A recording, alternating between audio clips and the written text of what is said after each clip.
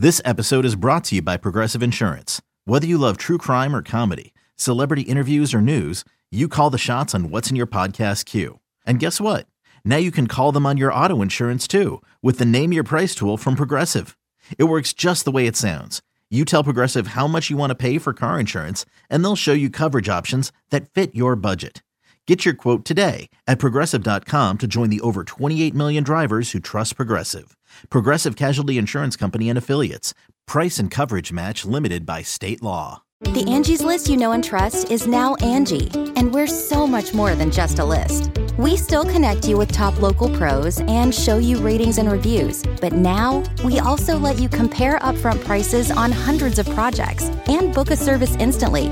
We can even handle the rest of your project from start to finish.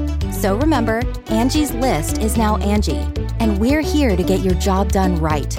Get started at Angie.com. That's ANGI, or download the app today.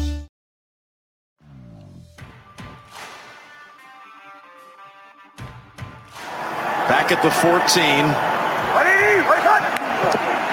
Goes to Brown. Brown trying to wiggle free. Still fighting for it. Brown takes it all the way. Unbelievable effort. It's BetQL Daily with Joe Ostrowski and Ryan Horvat on the BetQL Audio Network. Here on the BetQL Audio Network, weekdays 10 a.m. to 1 p.m. Eastern, live on the Odyssey app, Odyssey Sports YouTube page. We're on Twitter at BetQL Daily. We bring in Eric Eager from Pro Football Focus at PFF_Eric, official title, the VP of Research and Development for Pro Football Focus, and he co-hosts the PFF Forecast podcast. So Eric, obviously we need to start here with the Julio Jones deal that goes down on Sunday. Peter King reporting this morning that the only team that was serious about Julio Jones, Tennessee Titans. And Baltimore was interested before the draft. They had Sammy Watkins in free agency, draft Rashad Bateman. They also draft Wallace in rounds 1 and 4. And then all of a sudden they're not interested in Julio Jones. So if the Titans were the only team that was serious about an elite player, but he is 32 years old, injury history there, owed $38 million, should more teams have been serious about Julio for a 2 and a 4? It's tough because I think that the state of the league is such that like all these teams had to do a lot of maneuvering to get underneath the cap or comfortable with the cap. And, you know, we know that the value of, you know, draft picks is such that, you know, teams are not trying to get rid of them as much anymore. And when they do for guys like Julio, they end up paying 20% more. Every player that's been traded for a first-round pick, let's say, has gotten 20% more than the market value after the trade, because you give, you know, trading a good pick for a player usually gives rise to a contract extension. And you look at some of the higher paid players in the NFL, they're almost a lot of them were players that you also had to use draft capital to acquire in a trade. So I think some teams are wary of that this late in the game with, you know, the Falcons, the reason they traded them is because they couldn't sign their draft picks. A lot of these teams like Kansas City, there were rumors that were ended up being false that Kansas City was interested, but Kansas City has already had to convert a ton of salary to signing bonuses and things like that. Like they're paid well above the cap in terms of cash, and in a year where revenues were down because of, you know, ticket sale losses to COVID and things like that. Like I think the owners are sort of weary of having to sort of dole out all that money, especially this late in the game. People jumping on Tannehill MVP odds. They go from 40 to 20 in some spots. A lot of excitement. Julio, A.J. Brown, Derrick Henry. Thinking about that Titans offense, they're going to have to put up a lot of points if they want to win that division. But a change at offensive play caller. Tell me about your belief in Todd Downing. It's not really existent. I mean, we've seen this happen before. Like, Steve Sarkisian took over for Kyle Shanahan, said that, you know, nothing's going to change, et cetera, et cetera. And we, you know, ultimately what happens is that when an elite scheme ends up hitting the NFL running, the defenses adjust for it, and then that guy ends up getting a head coaching job. That guy that comes in after is almost always sort of behind the eight ball. A, because defenses have adjusted quite a bit, and B, because the play calling is not in that person's intuition. you're sort of speaking offense in somebody else's language. And then when Downing had a chance to be the offensive coordinator for the Oakland Raiders in 2017, he was our worst-rated play caller. He took a team that was 12-4, and got them out of the playoffs. Derek Carr went from an MVP candidate to somebody who, I think we regard now as like maybe a middle-of-the-road quarterback. So I'm a little bit, weary of that. I think the Julio Jones acquisition keeps them in a situation where, they go from having a bad offseason to, I think, merely an offseason that sort of keeps them put. Eric, is this kind of similar to like Randy Moss to the Patriots the year they go 16-0? What are realistic expectations for Julio Jones in this offense, especially with A.J. Brown, who is pretty much the same build, but actually shows up and catches touchdowns in the red zone? What do you think realistic numbers for Julio in this offense are? We have been projected for about 1,000 yards, and it sounds weird, but this is sort of his average, like 5 touchdowns. We have Brown actually with about 1,300 yards. We have him being the guy who really emerges. This is probably going to be the first time that a Titans pair of wide receivers has both generated over 100 targets since Nate Washington and Kendall Wright in 2013. So this has just not been a team that has given 100 targets to anybody short of Delaney Walker, but also, the wide receiver position until A.J. Brown came. So I think Julio's going to do a lot for Derrick Henry. I think that you're going to see more too high looks. I think he's going to have a pretty good season again if the wheels don't fall off. But as far as his passing offenses, I don't think it's going to be like a Chris Carter, Randy Moss, or like a Marvin Harrison, Reggie Wayne sort of number situation. I think it's going to be A.J. Brown emerging as one of the league's best if he already wasn't there, and Julio Jones complimenting him in the hopes that he stays healthy. Julio hasn't played over 900 snaps in a few years now because even though he's been healthy for all 16 games much of the time, he sits out a lot of plays. And I think Tennessee would be smart to continue that trend to sort of keep the tread on the tires, not necessarily as high. If you had to play a wager today on a future in the AFC South, would you go with the Colts or the Titans? I'm guessing it probably wouldn't be the Jags or the Texans. Whose division is this now after these moves? I'm the proud owner of a Jags 12-1 to win the AFC South, but that's now I think 7.5-1, or maybe that's gone up. With the Titans improving here.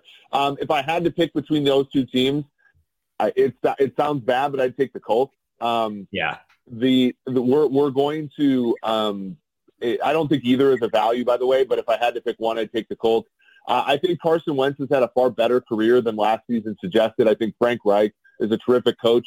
And you look at Indianapolis, they don't have a lot of stars on the defensive side of the ball, but they were second in the NFL in avoiding missed tackles. The Colts, to me, are just a really solid organization, whereas the Titans are a team that punts on 4th and 2 from the Baltimore 40 in the playoffs, down by 4. So, I'm pretty much I'm a little bit down on the whole division. That's why I like the Jags.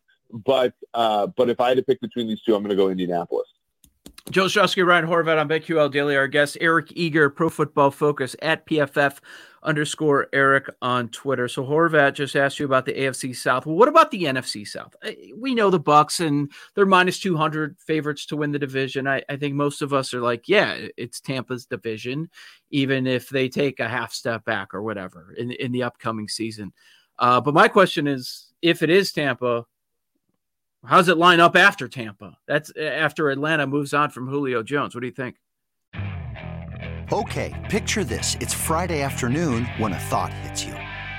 I can spend another weekend doing the same old whatever, or I can hop into my all-new Hyundai Santa Fe and hit the road. With available H-Track all-wheel drive and 3-row seating, my whole family can head deep into the wild. Conquer the weekend in the all-new Hyundai Santa Fe. Visit HyundaiUSA.com or call 562-314-4603 for more details. Hyundai, there's joy in every journey.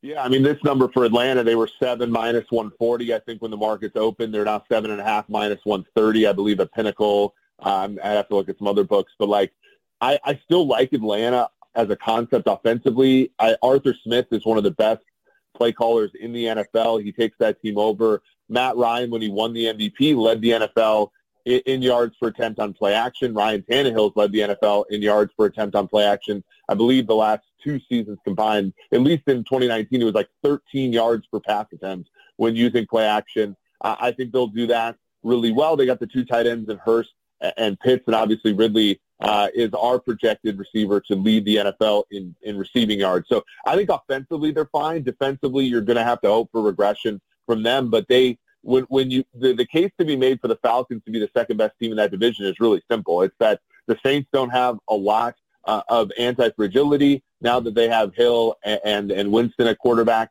and a defense that's eroded a little bit because of the salary cap. And the Panthers, I think the Panthers are a few years away from having the thing figured out. So when you look at that division, I think Atlanta can go offensively toe-to-toe with Tampa. I don't think either New Orleans or Carolina can. And defensively, you just have to hope every single year there are a couple defenses, much like the Titans last season, that are bad, but not so bad it overcomes a bad offense. And I think if you're making a case for Atlanta in the NFC South, which I think is a pretty good bet as a long shot play, that's really what you have to look for.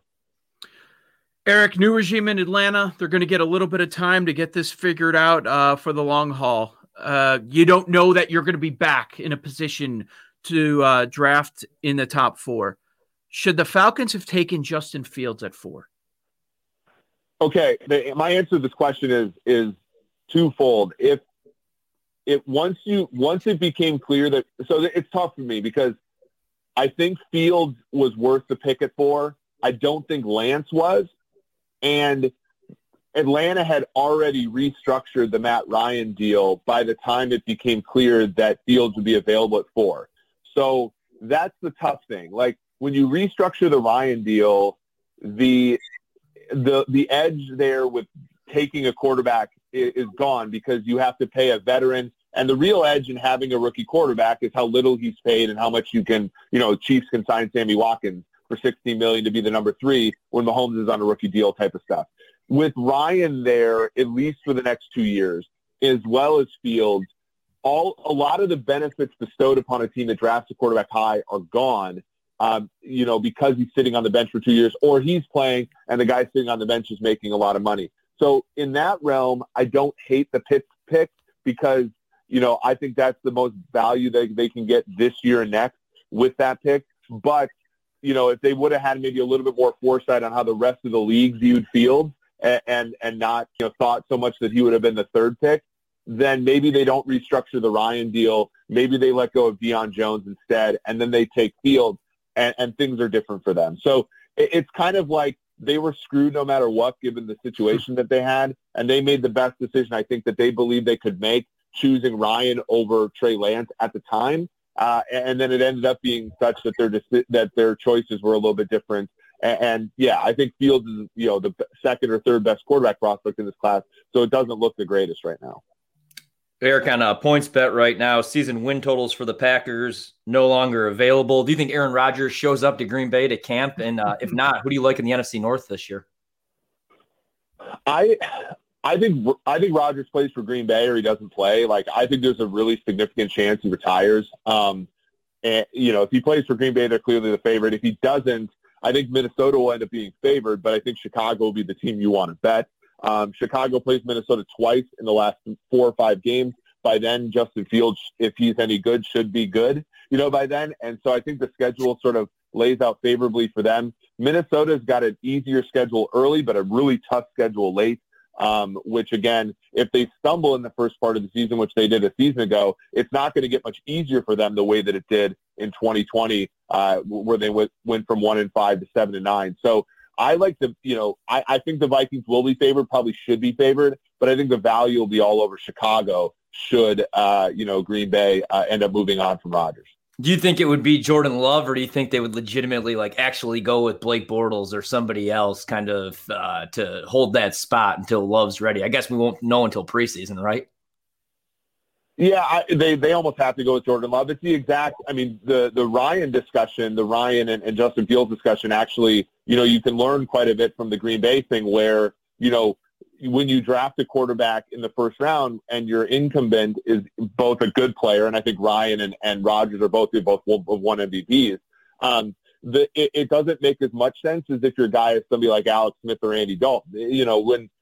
Because if the best case scenario happens and the guy has an MVP season, you're stuck where Green Bay is.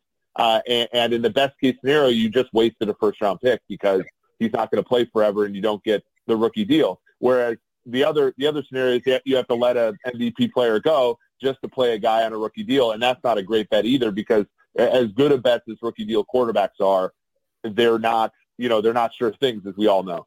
So yeah, I think Jordan Love's going to be the one that plays if Rodgers retires or gets traded, but that doesn't mean he should be the one that gets to play, I guess.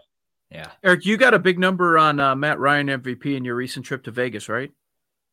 I have a 75-1, and yeah, it's 40-1 now, which is no, I don't think so. Here's my take. I think the odds that he's going to have a great season have gone down, but I think that the odds that given he has a great season, they'll consider him an MVP have gone up because of the narrative of doing so without Julio might be to his benefit.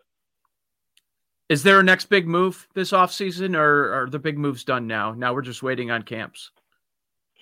I think Rodgers is the last big one. The one that's sneaky though, and this again contributes to the NFC North and why I'm a fan of the Bears in that division this year. Look out for Danielle Hunter. Danielle Hunter, I think most people believe he's going to be back in Minnesota, but he's not happy with his deal. He's not happy with the way that the coaching staff talked about his injury last season, called it a tweak. While he was trying to recover.